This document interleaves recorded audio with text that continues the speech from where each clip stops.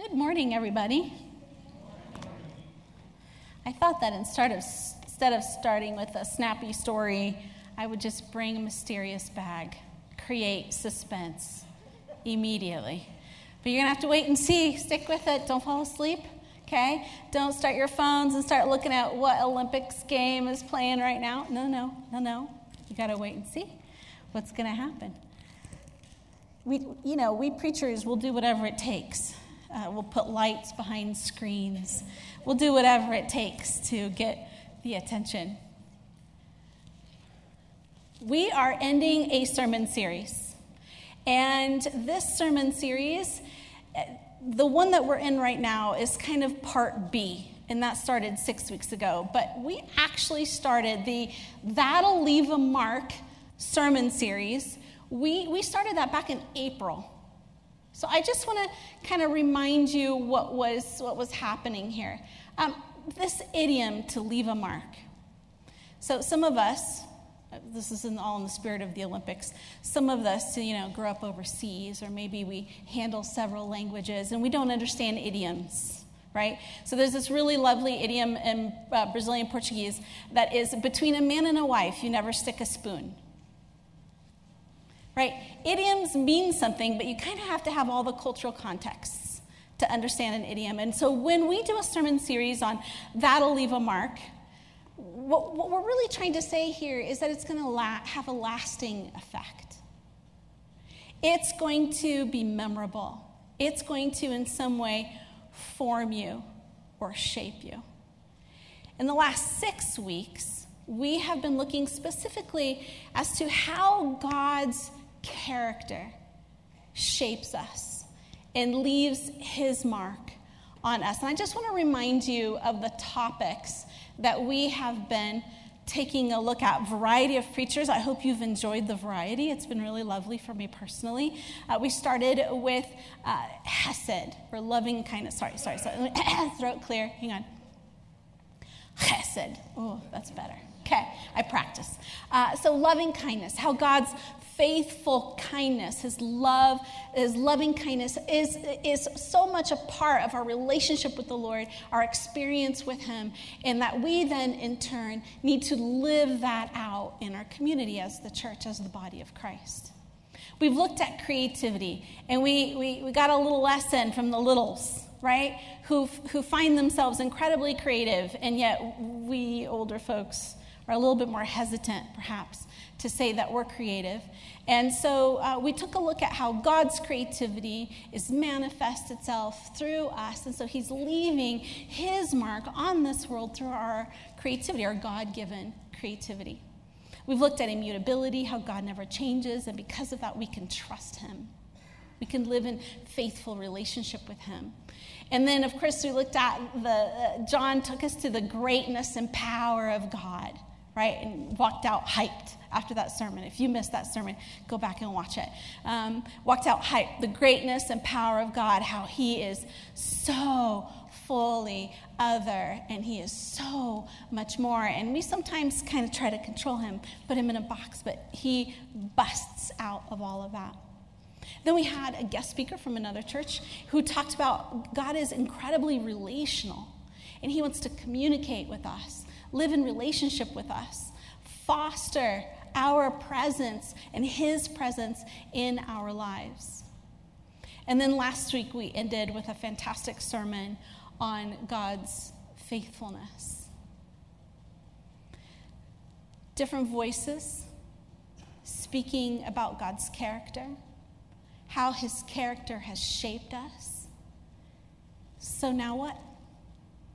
Do we just let that be? Just kind of like mental assent. That's cool. We just let it be. Hint. No, we're supposed to always do something about it, right? So what? What are we supposed to do? What are we supposed to do? If we've been marked by him, if we somehow are put on this earth to do something about that, what are we supposed to do? What's our purpose then? So that's what I want to take a look at. And we're going to take a look specifically at 3 verses, but 2 words. And we're in Genesis 1. I have all scripture on the slides. it just makes it easier for all of us. But if you want to open your Bibles, we will be in Genesis 1. So let's get started. Genesis 1:27. So God created human beings in his own image. In the image of God, he created them. Male and female, he created them. The word I'm looking for here is the Hebrew word tselem. So we started our sermon series with chesed, and I thought it would be only fun to end with some new Hebrew words for you. The one after this is one of my favorites, so hang in there. So tselem. Tselem is the word that gets translated into English as the word image. But you need to know that there's a range of meaning for this word, and that is that it can be shade, shadow, resemblance, form, image, a likeness, or a reflection. It's a big range of meaning. I want to just think about what these mean for just a little bit. When I was a little girl, I remember this very clearly, and I did this quite a bit. I was sort of fascinated by shadows. I always was impressed with the people who could do the shadow puppets. Super impressed by that. I'm a simple girl, super impressed by shadow puppets. But I also remember that family of 5, I'm the middle, so I often found myself walking with my siblings and my parents kind of hemming us in, as wise parents do, on each side of us. We'd walk together, we'd go on these walks, and the sun would be beaming, and you would see your shadow, and you could tell each person in the family, right, who that shadow belonged to. And I always hated being short. That keeps coming up in my sermons. Okay, so I would always try to be a little bit ahead, right? So I was at least to the height of my older brother. And then my sister would notice and hey, and then she would, catch up. But you could tell, right, who each member of the family was by simply looking at the shadows. And after a really unfortunate haircut, my shadow changed. And so I was walking once again with my family, and all of a sudden my brother just starts, Luke, I am your father. Apparently, I had a nice Darth Vader helmet shadow. And let's just say that has left its mark on me, and not in pleasant ways. But the shadow itself is not the person. The shadow itself just represents. And if you look at a shadow, have you ever looked at a shadow and you went, what is that? The shadow represents the original source. This is what this means. Being made in the image of God means that we represent the original source. We're not the original source. So for all of you with God complexes, knock it off, get some healing. This means we represent the original source. We point back to the original source. So if we've been marked by God, if his character has formed us, has marked us, what then are we to do with that? Well, if we're made in his image, we represent him as image bearers. So I don't know if you've ever thought this through. Everywhere you go, you take God with you. Isn't this just the worst strategy on the planet? Because the last time I cut someone off on I-25, I really hope they didn't think that was God. And yet, you guys, this is God's strategy. To bring his presence, to bring who he is, his faithfulness, his infinite creativity, his relationality, but he does it through us as his image bearers, collectively as the church, and individually, through our own individual uniqueness, you point people back to God in a way that is unique to you. So let's take a look at the second word. And this is now, we're jumping backwards, one verse. Then God said, "Let us make human beings in our image, in our likeness, so that they may rule over the fish in the sea and the birds in the sky, over the livestock and all the wild animals, and over all the creatures that move along the ground." So the word I want to look at right now is a word that makes us really uncomfortable, and that's the word rule. And that word in the Hebrew is radah. I like it. I like to say it, radah. So the word radah, to rule, to reign, it is a word that we often are uncomfortable. You're like, yeah, I was with you with the image bearing. Yep, I can maybe work on bearing, reflecting God a little bit better. But to rule, Sutton, to rule, I don't like that. And the reason we don't like that is because we have really complicated feelings about authority. Maybe we had parents who did not rule well in the home. Maybe you have a boss who harms you through his or her rule in the workplace. Or maybe rulers of nations don't live up to all those pre-election promises. We have very, very complex, uncomfortable feelings about this idea of ruling. And so for us to be told, now rule, we're like, can we get to the multiply? I like that one better than the ruling. And hang in there with me, because I'm going to try to convert you just a little bit to why the word radah is great.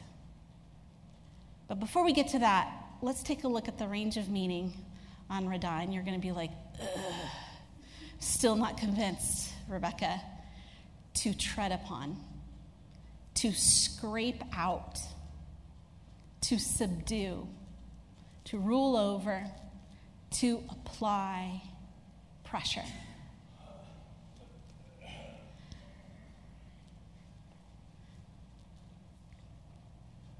Still uncomfortable?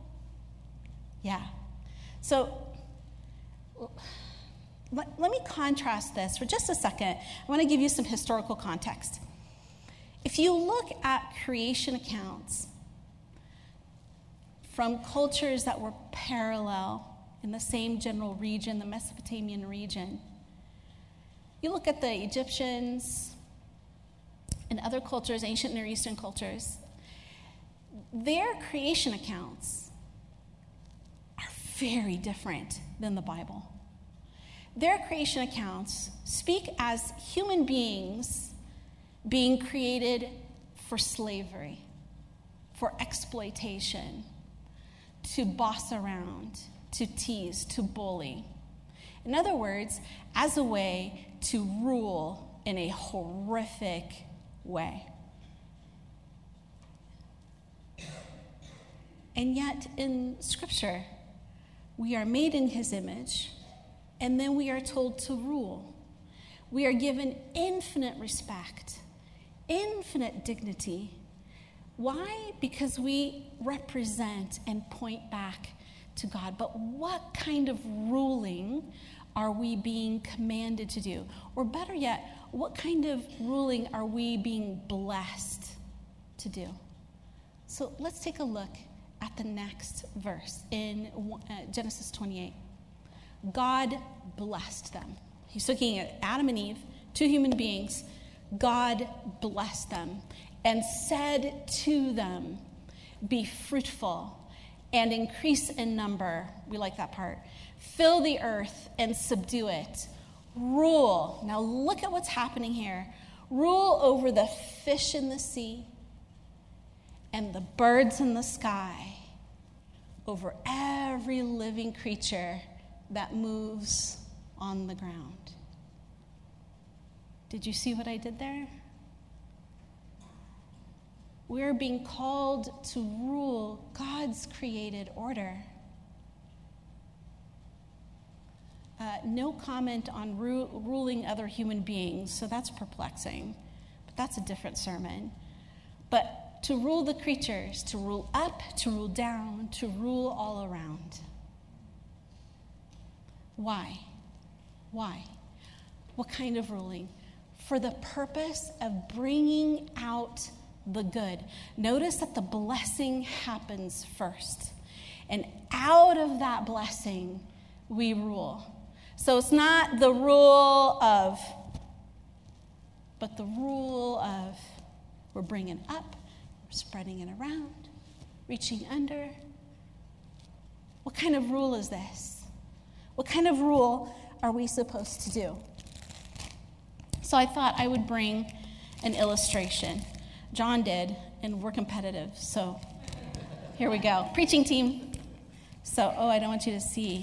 I don't want to give away the surprise. So I want to talk a little bit about grapes. Aren't they delicious? Have you ever done that when they freeze and you've eaten them frozen? What a treat, right? Ooh. I think the Lord likes this. Grapes, they're delicious all by themselves. And cold grapes on a hot sunny day in the middle of summer, or you're sitting by the pool and you're enjoying cold grapes, what a treat. What a treat. God's little popsicles. Amazing. But if you apply a little pressure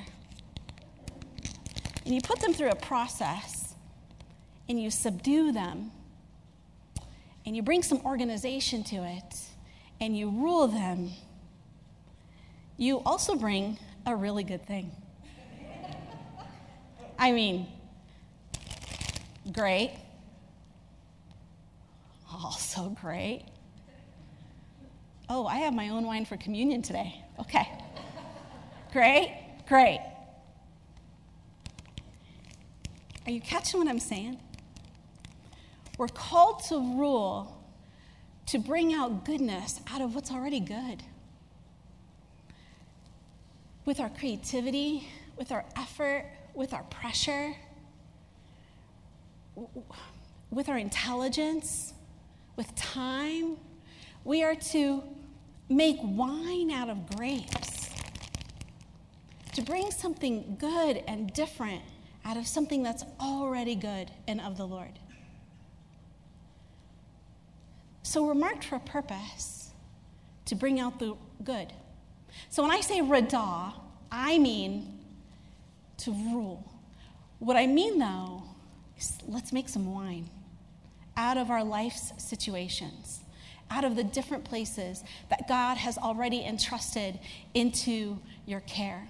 So I want to give some examples to spark your imagination, okay? So if we could go to the next slide. I know that in this congregation, we have so many of you who are so talented, so creative, and you apply amazing pressure through paint, through clay, through woodworking, and you make amazing, amazing things. It's already good. And then you make something useful, beautiful, pleasing, entertaining out of what's already good. You see, you're radahing. You're doing a really good job of it. And I look forward to the next time we have, once again, one of our art shows so that your talents can be shown. A garden. I'm growing cabbages for the first time, and I'm not failing at it, so I feel really good about myself this summer. I can't grow tomatoes. I need therapy about that. But I can't grow tomatoes, but my cabbages look amazing. Gardening. It's already good. The plants are already from the Lord. So why do we even bother? Why do we put these little boxes together and try our hardest to bring out the good of what's already good. There's something really blessed about gardening. And I don't know if you follow Laura Flanders' Instagram account, but you will have garden envy if you do. She's one of the members of our congregation. Some of you are master gardeners, and you're applying pressure. You are ruthlessly pulling out weeds. You are creating barriers against the squirrels and the birds in the air, right? Some of you have even put together koi ponds. Stop it. Make things reasonable for the rest of us. You're ruling the fish in your backyard. I think that's against nature. I don't know, right? A garden, what an incredible example of redying. Some of you are like, Sutton, I'm not creative. I don't have a green thumb, but I'm amazing with Excel. You're applying pressure. You're getting that data. You're manipulating that data. You're creating graphs. Some of you get so excited when you create graphs because you're able to do something with that data. Make informed decisions that will further the success of whatever it is that you're involved in. You're redying the crap out of Excel and you're amazing at it. That's fantastic. You see, where you already are, the Lord is already doing good and leaving his mark through you, even through Excel. Let's take a look at one more. Sometimes we don't plan to do good. We don't plan to bring out the good in a bad situation. But that's what we're called to do. We're called to go. To step into the messy places where there is bad, and we are called to turn that around, to be God's image bearers and bring out the good. And maybe it's by helping someone with a flat tire. Maybe it's by helping someone who is experiencing illness or limitation. Maybe it's someone who's just down on their luck. Life has chewed them up and spit them out, and they need a little bit of God's presence. And that presence is going to show up through you. Maybe because you can heal, because you're a doctor, a nurse, medical professional, by providing health, wellness. Maybe you're going to show up with a meal, literally using your hands to change a tire. So whatever the circumstances are, if we could be people who saw ourselves as being the ones who are representing God wherever we go, and therefore, whatever our circumstances, we are bringing out the good by applying ingenuity, pressure, intelligence, know-how, talent, resources. We are representing God. We are pointing back to God. So it's your move. It's your move, family. First question for you is, where are you already present? So I'm not asking you to take a plane ride to go really far to try to live that out. I think that's sometimes the trap that we fall into. If God calls you to take a plane and go really far, go, because the rest of us don't want to. But where are you already? What are the areas, your spaces, where your influence is already present? God is already there because you're there. And then how in those spaces can you rule in a way that will bring out God's good? So because I'm a teacher, I have a worksheet. And if we were in my class, we would spend some time working on this. Who am I kidding? We've already done this in my classes, so I definitely have done this before. And this font's a little small. Sorry about that. But the heart, relationships, right? I want you just right now, Holy Spirit, I ask that you would begin to speak and guide and illuminate and direct. What are the areas where your presence needs to be experienced and felt, and the good needs to be brought in those relationships? Relationships. What's the good that's already there, and what's the good that you can bring about?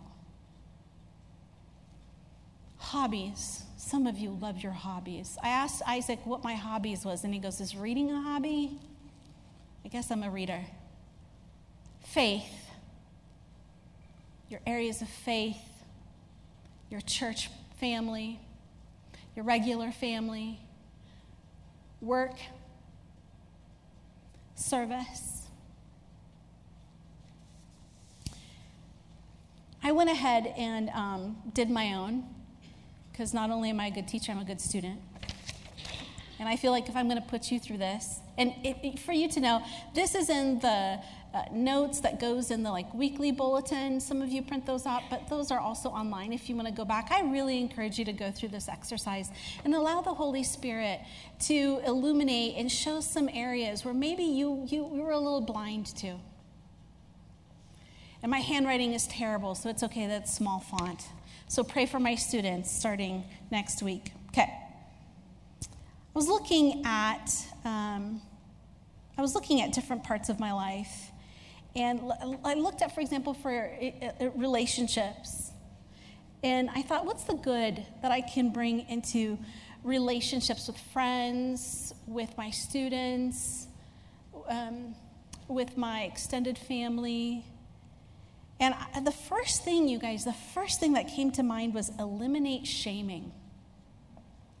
Boom. That right there, I had to pause and take it to the Lord. So I started with a real negative, and I'm trying to bring out the good. But if we can do some of these things. And then I started with encourage with presence and thoughtfulness. So how can I encourage those I'm in relationship with my presence and thoughtfulness? And that prompted me to write 2 note cards and send 3 texts. Action, right? I'm ruling, I'm radawing, right here. Bringing out the good. I'm radawing. Small ways that do an immense amount of good. Work. Influence my colleagues for their good. Okay, that's the middle child in me that really, in my head, went, manipulate the crap out of people for your own sake. Middle child showing up. But I tried to put that, right? I'm radawing, not ruling like a despot, but ruling as a blessing. So influence my colleagues for their good. In other words, what are the things that I can help them, their strengths that I can help them to be better at? With no fallback, no opportunity for me. So I hope this has inspired you, because he's left his mark on you. Now go and bless others with his mark. This is not, you guys, a mental thing. This is not a philosophical thing. This is not an existential moment with Sutton. This is practical. Practical. Because you take God everywhere you go. He's left his mark on you. Leave his mark on others.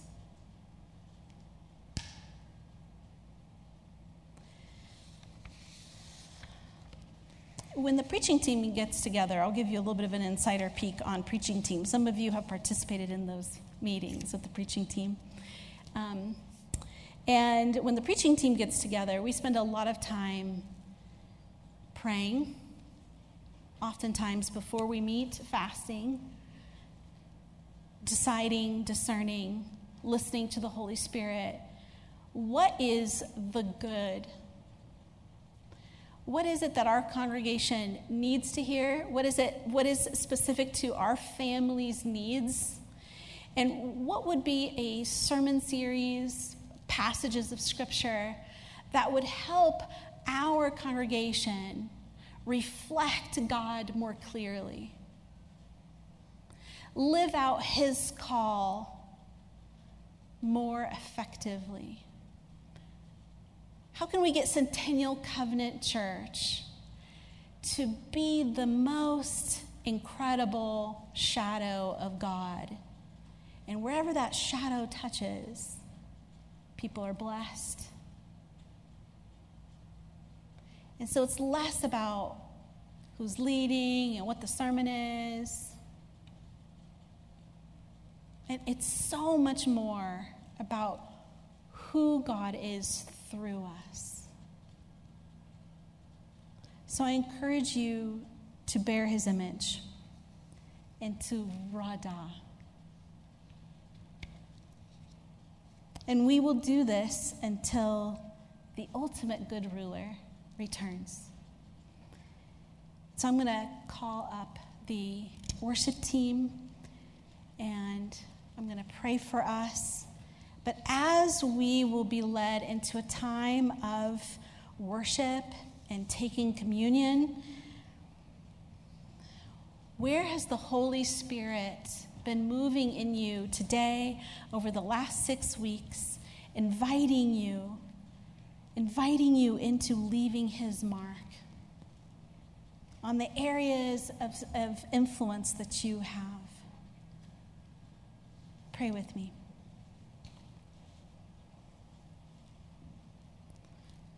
Lord Jesus, what we do on a Sunday morning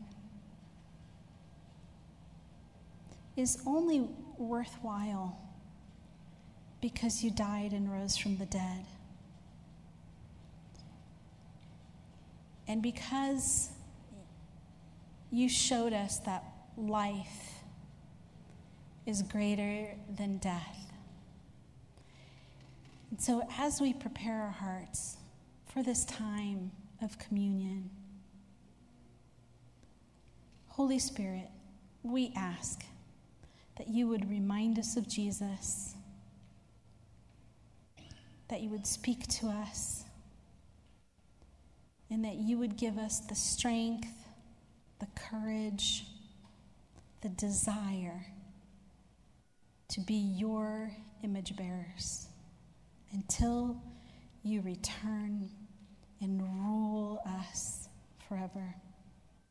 Amen.